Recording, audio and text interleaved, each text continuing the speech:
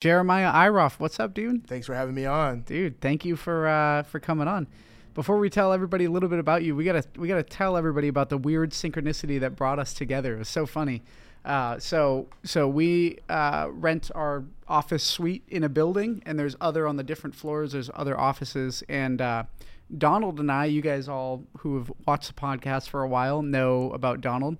Donald and I were out to lunch or coffee or something, and we came back. We're like, hey, let's stop off on the third floor and see like what's new.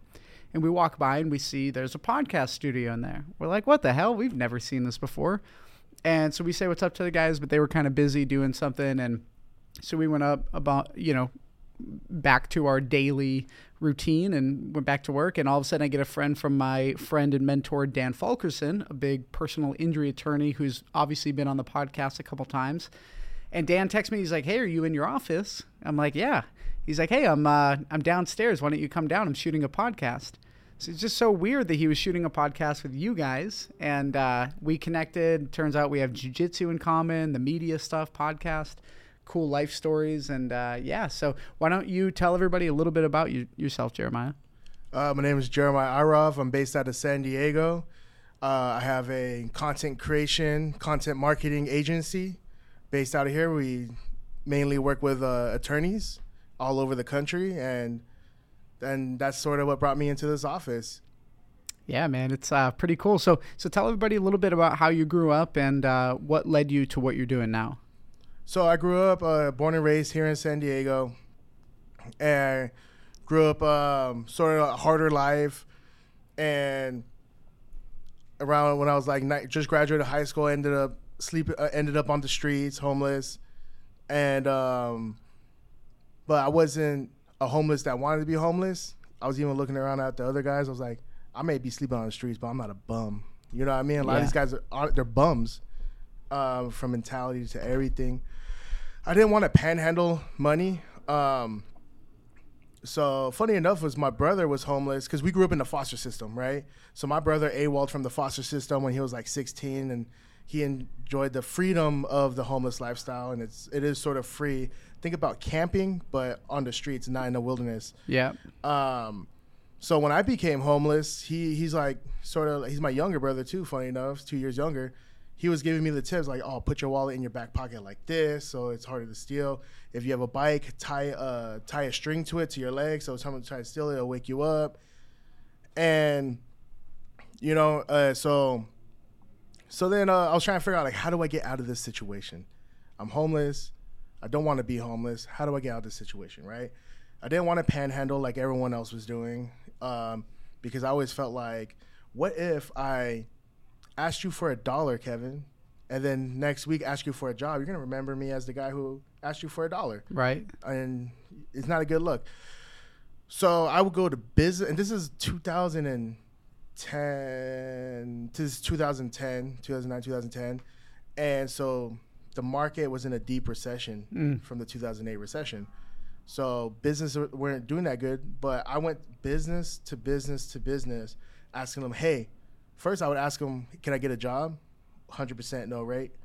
And then I was like, well, okay, I can't have a job. Well, do you guys need help sometimes? Do you need help like maybe washing dishes, washing the windows, cleaning the floors, mopping, whatever, I could go get stuff for you, whatever it is. Like 99.9% of people said no. But eventually a pizza shop, it's called, it's not the Friendly, but it's where the Friendly is now in North Park, 30th and Adams. Okay. So that pizza shop was I think it was called Mario's Pizza Shop or something like that. Okay. And they're like, yeah, man, clean our windows, mop the floors, clean the tables. And first it was, we'll give you a pizza. Okay. Like, hey, I'll take it. Food, right? It's opportunity. You know what I mean? And eventually I was showing up, and they're like, well, we'll give you $5 and a pizza, right? And I was like, hey, I'll take it. Then there was an Ethiopian coffee shop that was next door, and then those guys were like, hey, I see what you're doing. Can you come mop our floors, clean our tables as well? And we'll pay you $20 and give you lunch. You know what I mean? I was like, okay, solid. I would do that. Eventually, and then one thing I did as well, I forgot to mention, was at some point I got access to a computer, right? So back then, not everyone had cell phones. Yeah. Right? And they were like, the original smartphones, and everyone sort of had not a smartphone. So eventually I got access to a computer, and I remember using Google, and I typed in how to not be homeless. For real. I'm like, how do I not? I was looking for answers. Yeah. How do I not be homeless? You know what I mean? Because who do you ask this? Right. Who get, you know? And I remember it had like one of those how-to websites. I don't know if you guys remember them, but they're like WikiHow or something. Yeah, WikiHow. It was like a WikiHow, and it was like step 1, you need a cell phone. Step 2, you need an address, because if you go get a job, they need to be able to. You got to be able to put an address there. Yep. You need a cell phone, because if you get a job, they need to be able to call you back. So I was like, okay, well, step 1 and 2 is get an address, get a phone. So I was able to actually find one of these, like an Alpha Project satellite, where I was able to get an address. Yep. It was on 30th and University, or 30th right street over from University, and then I would go hustle at all the restaurants that I was hustling for. Eventually saved up $80 and got me a Cricket phone, little Cricket phone. It was like, I forgot, it was like super cheap. It was $80, and I forgot how much the fees were at the time. It was probably cheap, like $15 a month or something like that. Something crazy. Which now looks like such a small thing, but back then it's like such a big. Well, when you're homeless, like that's a lot of money. Yeah. But I was ambitious. Yep. Then eventually I led to this gym in North Park. It's not there anymore. It's moved over to City Heights, called Undisputed. And I went in, and it was just like, I just got super lucky, man. Like, I went in because I was a wrestler in high school. And when you're homeless, you have nowhere to take a shower. I would go weeks without taking a shower, unfortunately. You know, I would have to bird bath it in the Burger King bathroom. So I needed a place to take a shower. I wanted a place to work out. And before I went to Undisputed, I actually went to this place called Boulevard Fitness. Okay. And they just opened up. Someone told me that they were having a grand opening special where I think it was like $15 a month with the grand opening special, right? And I was like, I could do $15 a month, have a place to shower, maybe get a locker, have like my valuable things, you know, like the birth certificate, I could get that stuff. And I went in, they showed me around, and I was like, okay, cool. Like, so how much is the membership? They're like, I forgot, $30-something a month. I was like, $30-something a month? But you guys have a grand opening special, right? Oh, they're like, no, that's over. I'm like, but you guys have the sign outside. It says grand opening special. They're like, no, it's over. I'm like, but because the sign's outside, I get that special, right? Right. They're like, no, that just means we have to bring in the sign. And I was like, okay, I see what it is. Fuck you guys. Yeah. Then I went to Undisputed, and just fate had it. I talked to David Ventura, and he told me the prices of the gym was like $130 at the time. And when you're homeless, bro, $130 is like $10,000. Yep. And I was like, so, hey, I shot my shot like I did with everyone else. Could I get a discount if I clean the gym? You know, just shooting my shot. And he said, as a matter of fact, we need a new cleaning guy. Can you start tomorrow? And I was like, whoa, yeah, absolutely. But I clean the gym. How much do I have to pay? He's like, no, you clean the gym. You don't have to pay anything. Yeah. And I was like, boom, showed up. Let's it was go. August 2nd, 2010 is when I joined that gym. And that was literally the root of where I'm at today. Everything, all my connections, from everything rooted from that gym. And from there, my teammate Milan, his dad owned, but he was the captain of a fishing boat. So from there, I went commercial fishing, caught 88 tons of albacore tuna. Damn. Out in North Pacific, yeah. Came back with a little bit of money. I wanted to start like a business and all that stuff, but I had so many people telling me what to do with my money. Yeah. Like, I'm like, hey, I'm thinking about getting a truck, starting a landscaping business, this and that. Oh, how much is it? I'm gonna pay $5,000 for this truck and buy everything. Oh, $5,000 for the truck is way too much. You should do this, or you should do that. You should do that. You should do this. Now, I keep in mind I was 20, 21 at the time. Yeah. And so I had so many people giving me so much information that I sort of did like nothing. Sort of like wasted the money a little bit. Yeah. And eventually my friend came from Texas. He's like, hey, me and my stepdad were freelancing construction out in Texas. Do you want to come to Texas? I was like, yeah. Spent the very last bit of money I had on my ticket, flew out to Texas, and started building houses out there. Damn. Okay. Came back to San Diego on my 22nd birthday, and started a window cleaning business. So I went business cleaning windows. From there, I eventually became a barber. So I started cutting hair, and I was a really damn good barber. Yep. And I loved it and all that stuff. But it wasn't making me the type of money I wanted to make. Yeah. And I was like, and on top of that was when I would look outside the window in North Park and see everyone having a good time and I'm stuck inside, I was like, I can't do this life. You know what I mean? Yep. So then I started like messing around with the camera because I was marketing my haircutting. And then I just eventually got so good with the camera that I was like, I could do this for other people. So then I jumped into the marketing and the videography, which then led me to now marketing, creating content for attorneys. Yep. So it's a little, I left some stuff out, but you got to make the story a little bit short, and concise. Well, I want to highlight something. So you did something that a lot of people just don't do, which is fucking bizarre because it's very simple, is you Googled how to get out of your situation, right? Mm-hmm.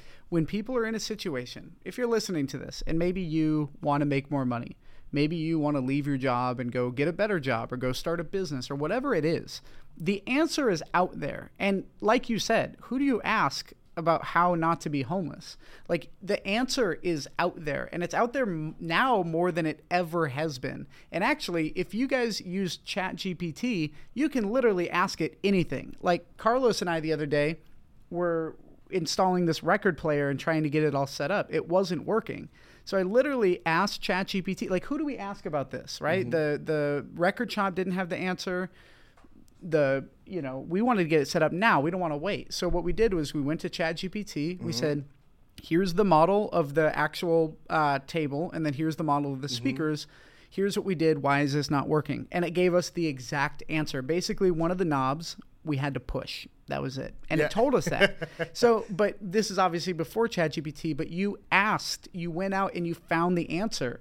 So most people will just sit and go, well, I guess the answer's not there. Guess I'm fucked. Guess I'm stuck in this position. Guess I'm never getting out of this situation, which is just not true. You just have to take one step forward every time. And one thing that you did because of WikiHow or whatever it was you broke it down into actionable steps. So even if you're stressed, if you're stuck with stress, a lot of people will ignore that. They'll let stress just weigh on them. But really, you need to create step-by-step actions to get out of your situation, and sometimes it starts with Googling it. So you have to want to find the answers. Yeah. To your situation. Some people actually don't want the answers. I used to feel so depressed going to the taco shop, going to Vaughn's or whatever, and seeing people make minimum wage, and because I saw myself as them at one point, like in this rat race. Like, you live in San Diego. San Diego's the most expensive city in the country right now. Yep. And it was expensive back then too. So I'm like, you would have to work 2 jobs, and you would have to have a partner working 2 jobs in order to make it out here. Yep. Living that lifestyle. And I'll get so depressed, and I'll be like, man, if only like they knew that they knew that they could easily make way more money. But it's so funny because it's just funny how things change, because at one time you were homeless and you were looking at people with jobs like, fuck, I wish I could you were cleaning a gym for a free gym membership. You know what I mean? So it's just funny how perspective changes. And sometimes I find myself being ungrateful for where I'm at and then being like, wait, hold up. I remember when I literally could not get food. Like, I literally had to, it was either pay rent or get food, or cut payroll or get food. And, now it's like I look at the problems that I have now, which sometimes seem to be big problems, and they're really not at all, I used to be 170 pounds, and I could not afford to eat. It was either I could eat breakfast or I could eat dinner. And I could only choose one. I can't have them both. So I did a lot of fasting. Yeah. Hey, that's good. Intermittent fasting, I guess. You find a good way to look at it. Yeah. So when you started at Undisputed, so did you start training jiu-jitsu there, or yeah? So when did you start training jiu-jitsu? So that's when I started training jiu-jitsu. I was 19. Eventually I was showing up at the gym so much that I got hired. Okay. And started making a little bit of money, and I took what little money I had and I bought a cheap gi. And then I started training with Barrett Yoshida. Yeah. And got my ass messed up. Like, I got worked, you know what I mean? And I got beat up so bad. I just remember thinking, like, I did not get beat up for no reason. Yeah. I will keep showing up every single day until I don't get beat up anymore. Yep. And I did. And I got beat up a lot, and I kept showing up every single day until I wasn't really getting beat up anymore. You know what I mean? Well, it's crazy with your size and your wrestling skills from before. It's crazy you're still walking in there and getting your ass whipped. But I mean, you're training with some UFC fighters and some. What are you talking about? Barrett's like a smaller guy. Yeah. Like 135 pounds or something like that. Yeah. And he's like working 350-pound bouncers, like really strong guys. And it was really humbling because you would look at someone like Barrett and you'd be like, this guy's not gonna fuck me up. Like, come on, bro. I'm a big guy. Like, I'm gonna whoop his ass. Yep. And then you learn really quickly how that's not the case. Yeah. And it's really very, very humbling. You learn in jiu-jitsu, never underestimate a smaller guy. Yeah, technique beats size, and it's funny because my first jiu-jitsu class, I remember I went to it was actually with my coach now, but it was before I knew him at the weird situation for another time. But I was training, and when somebody new comes into the gym, if it's a good gym, people are usually pretty chill. They don't fuck them up. Like, they let them win a little bit, but nobody tells you, and you don't know, because how are you going to know, right? And the natural reaction for pretty much everybody on their first day is, damn, I'm really good at this, because people are being nice and they're letting them, win. Mm-hmm. So I remember my first day, I rolled with like 5 or 6 people, and I just kept submitting them, kept beating them. And I have, a little bit of wrestling in my background, and I was like, man, I'm going to be really good at this. And then this guy from my gym named Pedro, a Brazilian guy, him and I went after it, and he just fucking smoked me. And I remember leaving going like, okay, maybe I had this wrong. But yeah, jiu-jitsu is so humbling because it teaches you, like, even when you think you know something, there's somebody who is completely different than you that knows way more. And I mean, we have some black belts that are small, like 120 pounds, but there's no chance, it's crazy. One of the biggest things I learned from jiu-jitsu, and I'm so glad I got into it early as a young man, is I used to, growing up on the streets, you're very quick to violence. As soon as you feel someone testing you, or you feel like you have to turn up, like, you literally have like 3 seconds to turn up. Yeah. Or else you're just gonna get disrespected by bigger people with like. So in order, like, it's a survival tactic, growing up in the streets. And what I learned in jiu-jitsu was that shit doesn't work in the gym. You have to learn how to control yourself, control your temper. And I remember one day I was rolling with Milan Bakic, and I was a white belt. He was a purple belt at the time. And I just remember, like, he had me in his guard, and he has this koala bear thing where it's like he's a lanky guy. Yep. So he scissors his legs around your ribs and then reaches around and like squeezes the shit out of you. And he's broken people's ribs that way before. Yeah. So it works. And I just remember I couldn't get out of it. I didn't know how, so I just got mad.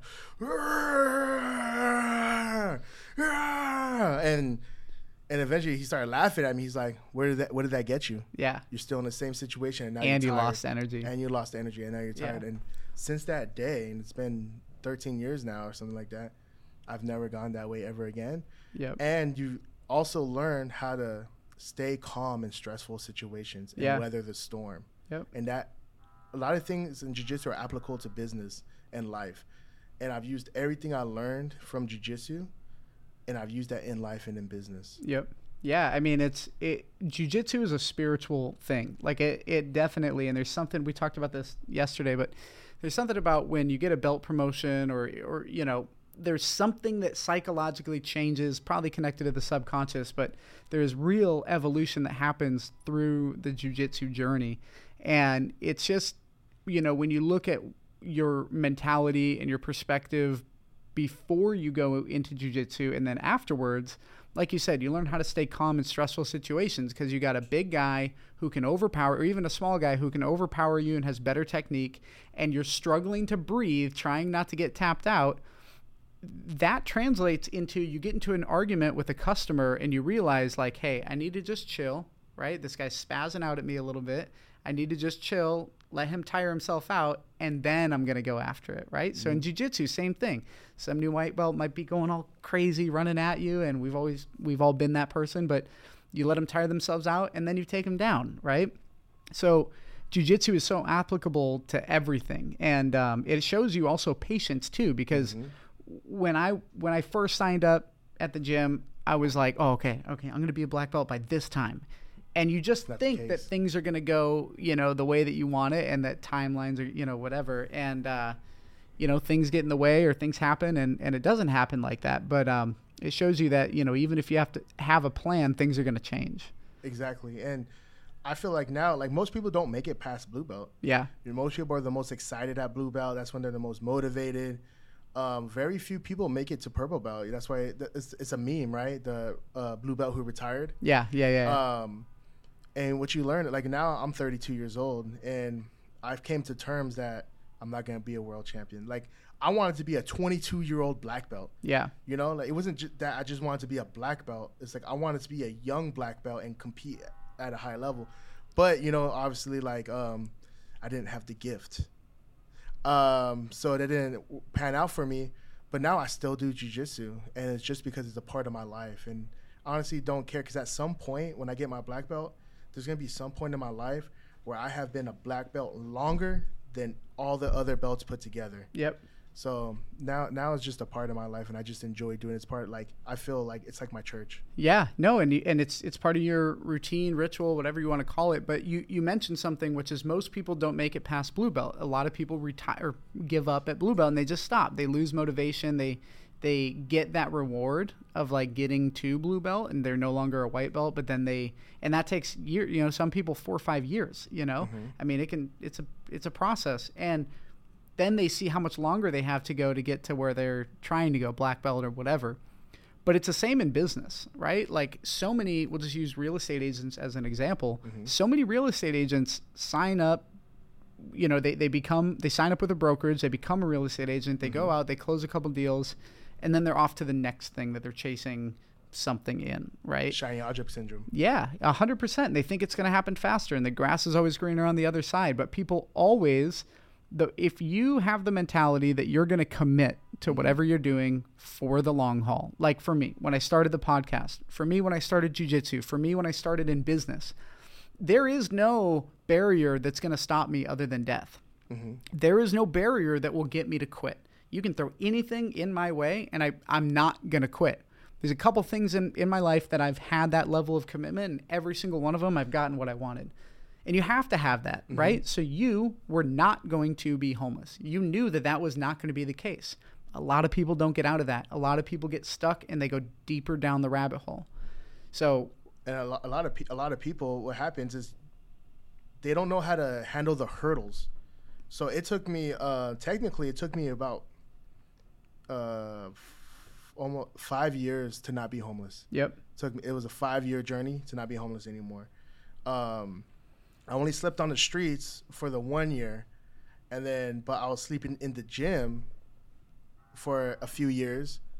When I was in Texas, I didn't have a place in Texas. I was sleeping on the job site. Yep. I was using a shovel. I was using the bathroom outside with a shovel. I was taking it. I hooked a hose to a watering well, and that's how I would shower. Yep. And then I came back, and I was still living in the gym. You know what I mean? And it took me a while to work my way out of that homelessness. And this is what I learned. I felt so accomplished when I finally stopped being homeless. Right? Yep. I was like, oh man, I feel so accomplished. I feel like I could do anything.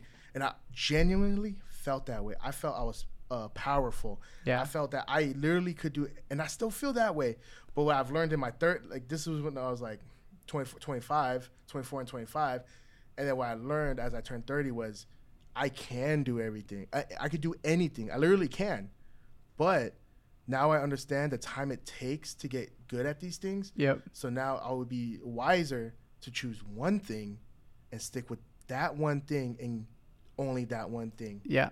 Yeah. I mean, imagine if you started when you started jiu-jitsu, right? Imagine if you also started training judo, and you also took up, bass fishing, and you also took up, becoming a tattoo artist, and you know what I mean? Like, you can do one of those things or two of those things really well. But if you want to get good at something, and if you want to have the actual reward of hitting that level, you have to commit to a very small amount of things. And when you look at highly successful people, they're really good at saying no. They're really good at drawing boundaries, even when there's extremely good opportunities out there, right? So like I all the time have opportunities to get free equity in business for consulting.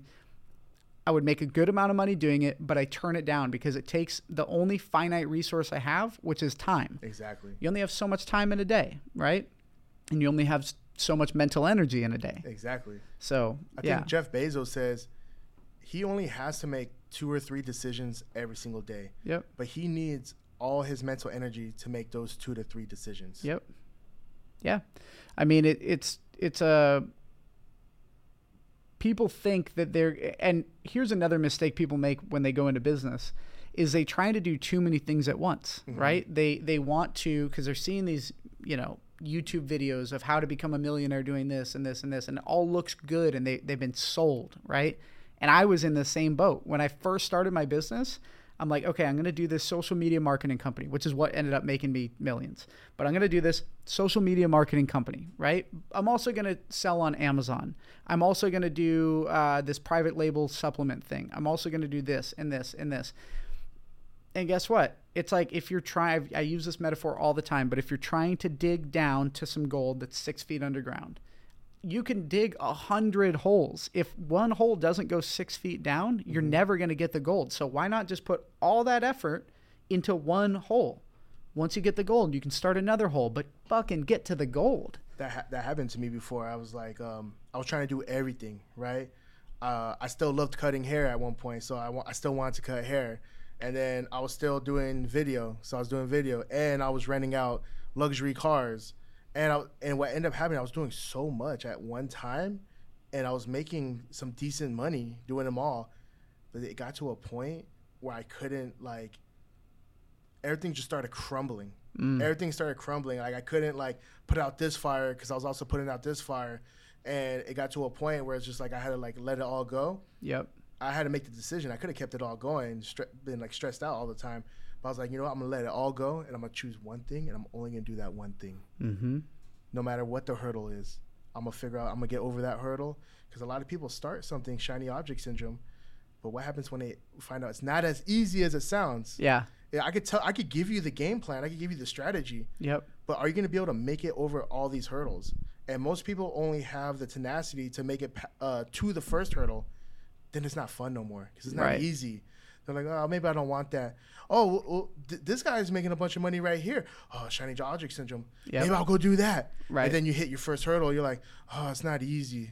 And then you hear another shiny object. Oh, selling on Amazon. Oh, people are making $1 million doing that. Yep. I'm going to get into it. Boom, you hit your first hurdle, and you're like, oh, it's not easy. And you just keep on doing that. You never get anywhere. It's a really, really vicious cycle. And, that's the problem with YouTube is there's so many people teaching how to make money, right?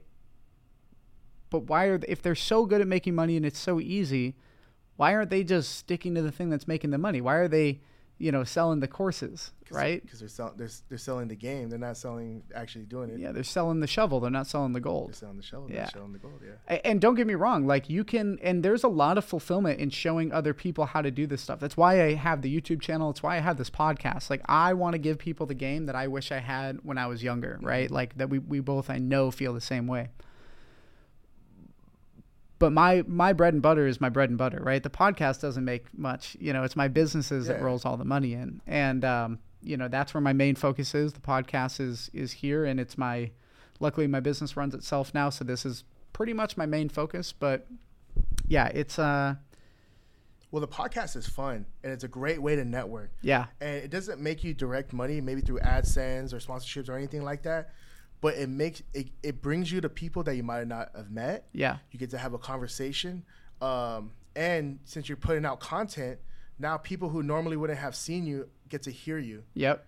So it does bring you money, but not in a direct way. It's a non-tangible way of making money. Yeah, and it's funny because I have people all the time that are customers at one of my businesses, and I'll talk with them and they'll say, oh, hey, by the way, I love your clips, or I love your podcast. And I'm like, oh, I don't even know this person.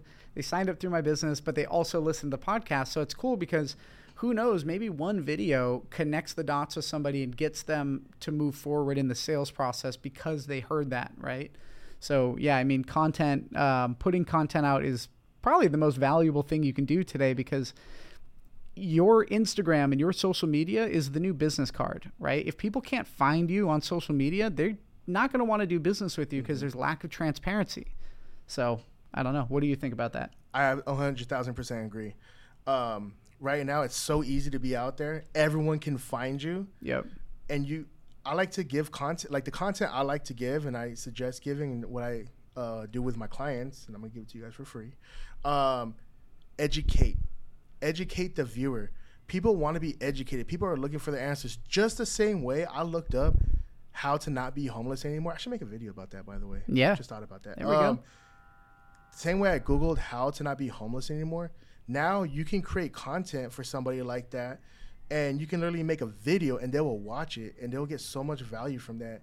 And you get a lifelong supporter who eventually, if you sell something, they'll buy it because they're going to be like, you helped me not be homeless. Right. Because of you, I'm making money now. Yeah. I want to, like, whatever you got to sell, I want it, you know, because I'm a fan, you know what I mean? If you're not creating content and you're not educating, and that's the biggest problem why a lot of people aren't seeing success in their content marketing. They're not seeing success in their content marketing because they're thinking about selfishly them. How do I look good? How do I look cool? Right. When you stop thinking about yourself and you think about the person behind the screen and what they need and what they're looking for and where they're at in their business and what they're suffering from and how you can help them get over that hurdle. Yep. That's when you start seeing success. Well, it's funny because that's how the world works, right? The universe is all, like, karma is real. So when you're going out and you're putting value out in the world, whether it's to somebody behind a camera or to somebody in person, right? When your sole intention is so pure that you're just going out of your way to help this person, not expecting anything back in return, it somehow finds you back tenfold. I mean, it is unbelievable how that works. It's the same thing in content, right? If your content is all about me, how do I look? I want to look good, which we're all guilty of doing sometimes, right? It's the ego. Everybody has it. But if you can get out of that and you can get on focusing on the person behind the camera or your employee or your partner or whoever, right? It always comes back. It's so weird how that whole thing, how the whole universe and energy works. Do you believe in law of attraction? Absolutely. Like attracts like. Okay. Like attracts like. You will. So birds of a feather flock together. It's one of Right. my favorite sayings, right? Yeah. I don't even know if I say that right, but that's how I say it. That's it, I think. That's Yeah. it, right? Birds of a feather flock together. So you will attract your tribe. But you ever notice negative people attract negative people? Yeah. Positive people attract positive people. Misery loves company, Misery right? loves company. Positivity also loves company as well. Yeah. Yeah. You know That's what a I good mean? point. You want to, when you vibrate high, you want to hang out with people who vibrate high. Yeah. Think about it. Like, let's say I have a whole team of people who vibrate high. I vibrate high. Sometimes, let's say I'm depressed. And we say I lost a client, broke up with someone, whatever, Yep. girlfriend left, whatever. It's like I come in, my team's vibrating high. I'm getting charged up again. I'm vibrating high too. Yep. But when something bad happens to you and you're around negative people, it's just gonna tank you. Yeah. So like attracts like. Business people, minded people like to attract business minded people. Yep. And that's why they say I hate saying this because it's sort of cliche. Your net worth is your network. Yeah, your network is your net worth. It's not dude, that's a great. But it's true. It's 100%. I mean, look, bro, if I didn't have a good relationship with Dan, right, we wouldn't have connected. Absolutely. Like, at least not on the level that we have now. Yeah. Like that's crazy how that works. And also, you are the sum of the 5 people you spend the most time with. So when I'm spending time with Dan, I told you, I'm like, bro, it's so weird. Whenever I meet up with Dan, I make more money. It's just guilt by association, right? It's the same kind of concept of like being around this person. They're just going to bring you up. And like you said, like you're going to match somewhere around them, or they're going to start to match you. So if you're hanging around with drug dealers and people who are negative and just bad people who are vibrating at a low frequency, you're going to attract yourself to that. And that's also why you'll end up leaving a lot of your friends behind. And because you're moving up here, and for instance, like wanting to become a millionaire, right? Jim Rohn said this. He says, you don't want to become a millionaire because of the $1 million, right? You want to become a millionaire because of the person you have to become in order to make that $1 million. If you become that person, and everyone loses their first million, so if you become that person, you lose your million. But because you're that person, you can become a millionaire again because you became the person who makes $1 million. Yeah. You're not just a lottery winner. You didn't get lucky on a crypto dump. Yep. You actually became a person who became a millionaire. And that's the person you want to become and the people you want to network with. If I taught you how to bake oatmeal cookies, could you do it? Chocolate chip cookies. All right, chocolate chip. Let's use that. If I teach you how to make chocolate chip cookies right now, can you do it? Let's say you do, right? I teach you how to make chocolate chip cookies. You make those chocolate chip cookies. Boom, I took those chocolate chip cookies away. Can you make it again?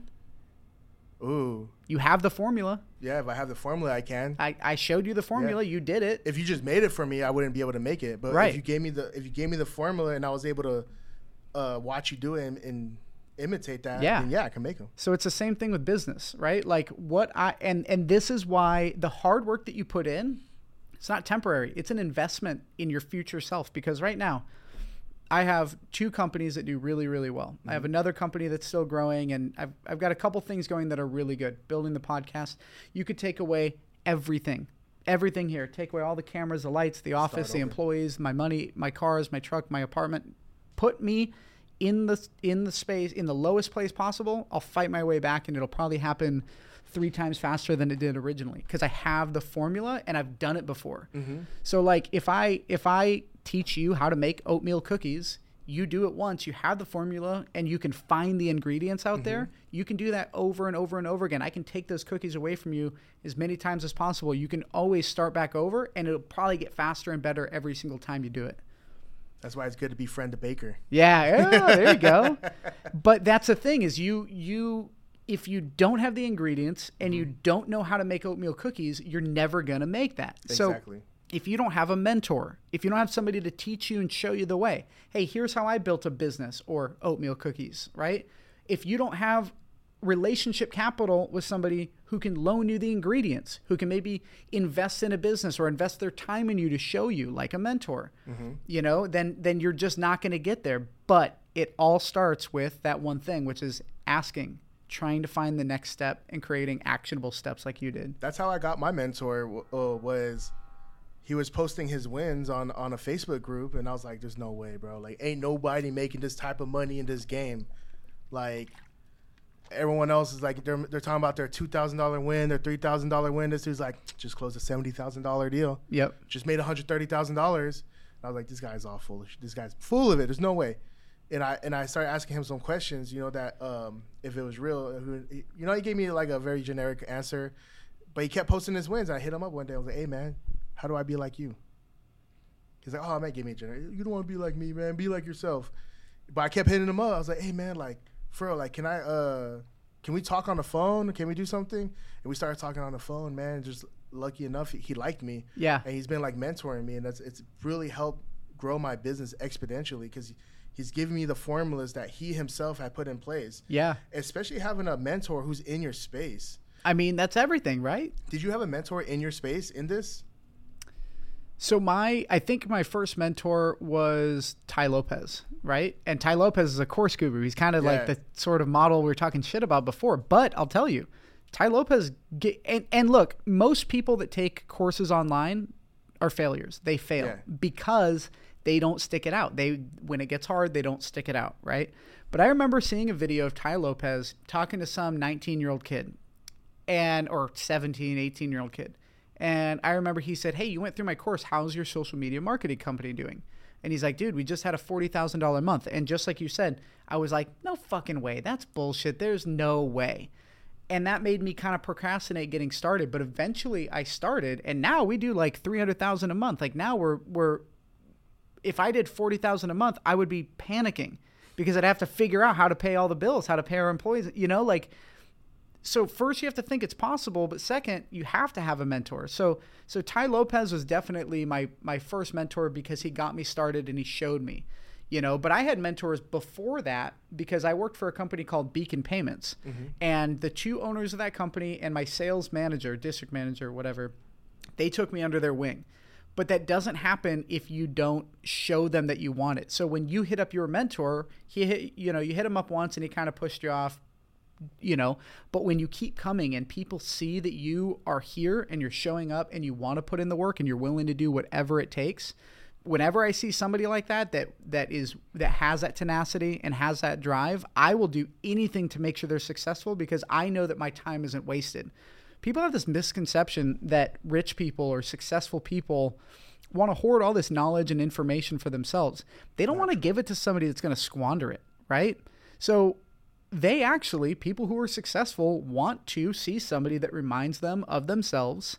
And that's what my mentors did. They saw their younger selves in me. And now with a lot of my employees, like Donald or any of them, I see a little bit of myself or something where I'm like, okay, these people want it. It's a good investment.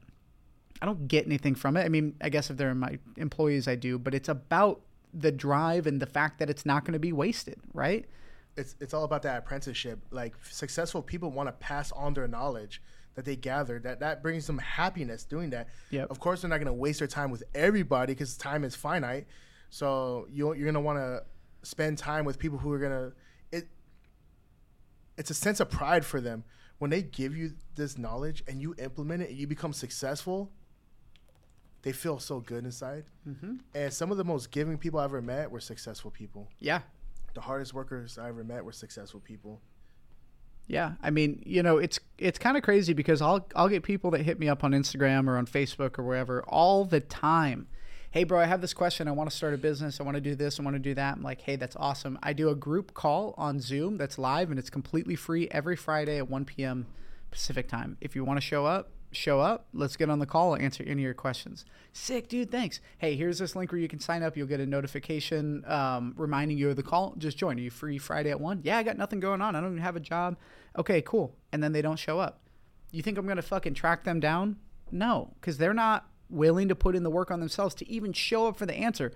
If you were given an opportunity like that when you were in your situation, would you have showed up?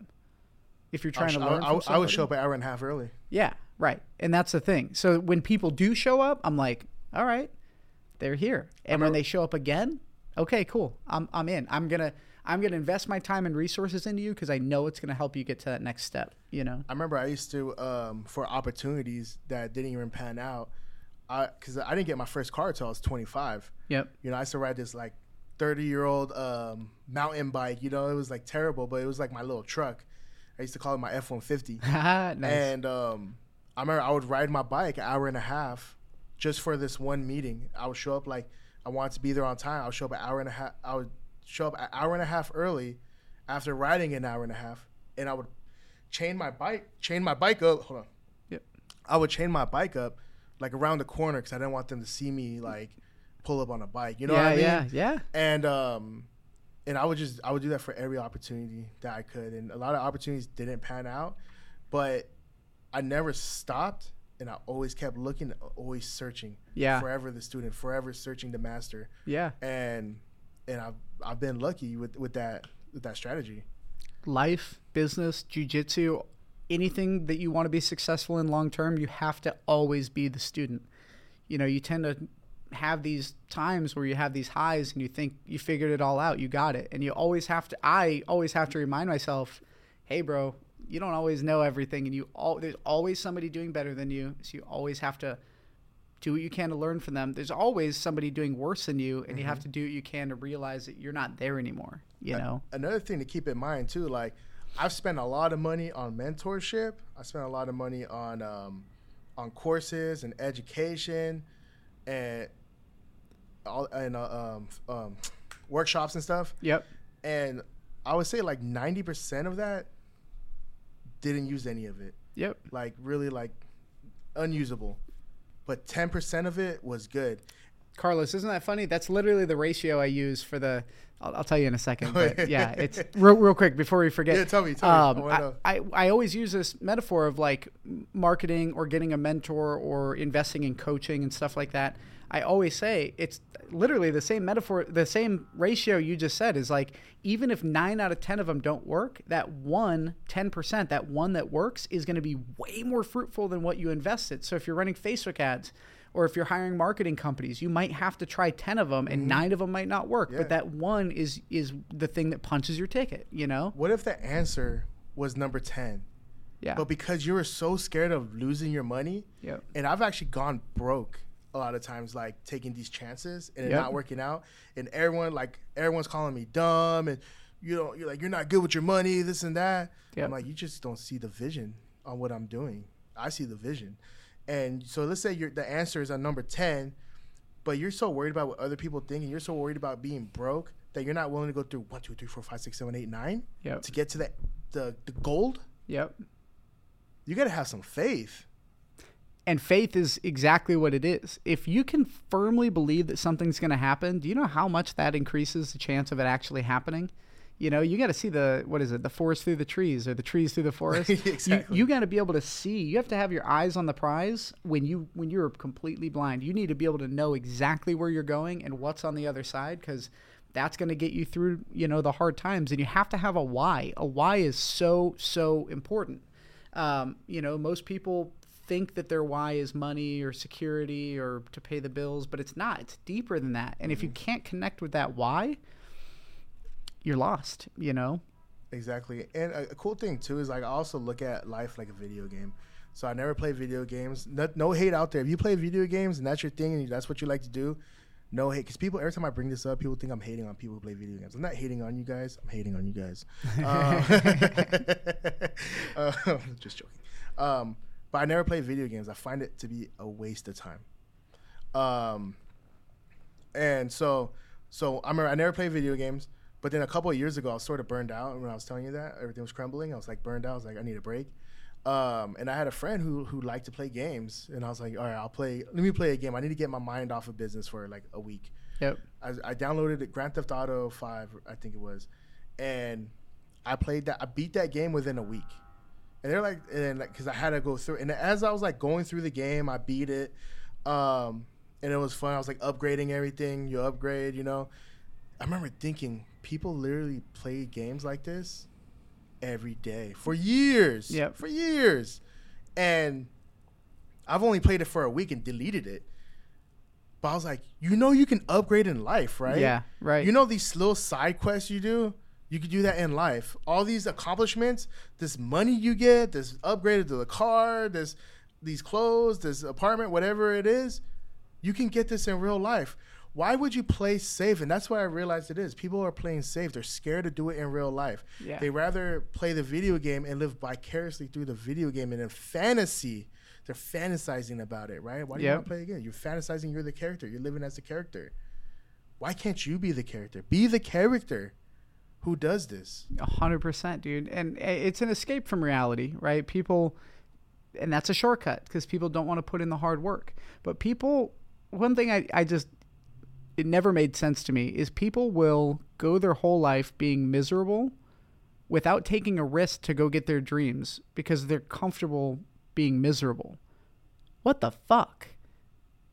I don't get that. Why? How? If you're a manager at a insurance company and you hate your job, you hate walking into that gray office with the, unnatural lights all over and the fluorescence. Sit in a cubicle, have some dickhead boss come by like what's that, office space? Yeah. Hey, I'm going to need you to come in on Saturday and also Sunday. How the fuck are you going to go your whole life like that and think that defeated? Is it lack of belief that somebody can do it? I just don't understand, because why in your right mind would you go 30, 40 years working in that situation when you really could take a year off, go chase your dreams, or it might take you 5 years to even get going, saving up or whatever, but you go after your dreams, and if it doesn't work out, you're back in the same place. Scared. But of what? They're scared. I don't know what they're scared of. What are you scared of? Like, it doesn't make sense. You should be scared of the situation you're in. You should be scared of not hitting your potential. You should be scared of being weak and defeated the rest of your life. I just don't get it. I don't get it. Well, I think a benefit I have was I feel like being homeless, being put in that situation was the best thing that ever happened to me. Because I sort of feel, I mean, it could be like a teenager. I had a little bit, I was a little ambitious as a teenager, but I was very lazy teenager. You know what I mean? Maybe most teenagers are, but I was very lazy. Really not that much motivation. When I became homeless, it lit a fire under me to get out of that situation. And that fire has stayed lit since then. Mm. And another thing too, remember we're talking about fear? They're scared. Yeah. What are they scared of? You know what they're scared of? And I've, as a barber, I've talked to like thousands of clients. They're scared of being homeless. When we break it down. Yeah. When we break it down. So what happens if you become broke? Well, what happens if you lose this? Well, I guess like then I'll be homeless. So you're scared to be homeless. Well, look, bro, I've been homeless. And there's nothing to be scared of. And that might be another advantage I have. Because I've been to where the majority of people are scared to go, I don't fear it. Yep. Yeah, I think it comes down to like basic human instincts, right? We are creatures built off of survival instincts. So like you said, when you're out in the streets, you're really quick to somebody starts talking shit, you got to fucking hit them in the jaw. Mm-hmm. Because if you don't, then you're going to get pushed down and that threatens your survival. You know, now your tent that you may be sleeping in maybe gets stolen by somebody who thinks they can push you around. I never slept in a tent, by the way. Well, whatever, right? Like I'm just saying homeless people in general, people are driven off of survival. So your brain will make things up. If you see a cord wrapped around, you know, you might think that's a snake because your subconscious mind is looking for threats. And you're right, dude, because it's your subconscious mind looking for threats all the time. And you chasing your dream in your subconscious mind because of the way you were raised and programmed may threaten your survival because then you think, well, what if I don't have a place to sleep? What if I don't have a place to eat? What if I don't get food? That's maybe why they make that decision. Maybe that's, I don't know. But to me, it always made sense. Like, I'm not going to die if I try to go chase my dreams. The upside is so much greater than the downside. It's like, okay, how much lower can I go? This much. How much higher can I go? What's my potential? It is just unreal, the risk versus the winnings. Like, again, for the people who may watch this, listen to this. Let's say you took the leap of faith and you're in a shaky, uncertain time of your life and you're not really making any money, but you're grinding towards your dreams and you keep falling down, you keep experiencing hurdles, you don't have the answers, you're looking for the answers, you might be in your early 20s or whatever, you're trying to figure it out. One saying I used to tell myself that got me through it all, every day I would tell myself, it would get better before I know it. And I told myself that every single day, and it got better before I knew it. In 10 years, it feels like it flashed by now. Bro, amazing. Where can people follow you, Jeremiah? They can follow me, follow my Instagram at jaypro.tv, JAYPRO.tv. You can follow the Louder Media Instagram, LOUDR Media. Follow Get Louder Podcast on YouTube. And thank you for having me on, bro. This was amazing, dude. I'm pumped to do your podcast, and we're about to do jiu-jitsu tomorrow too. We're gonna roll for the first time. Yeah, he's gonna come. Hey, but I'm out of shape though, so I gotta say that in case he fucks me up, I have an excuse. We'll deal with it when we deal with it. Yeah. So guys, follow him. He's all of his links to his business and his Instagram and everything. Carlos is gonna throw those in the description, right? So whether you're watching this on YouTube, Instagram, or wherever you're watching this or listening to it, go follow this motherfucker, please. I'm telling you. And follow his podcast too, because he's had a lot of really good guests. Our #1 episode was Dan Fulkerson, and they just did an interview with Dan Fulkerson. So looking forward to that one. And bro, appreciate you coming on. Thank you, man.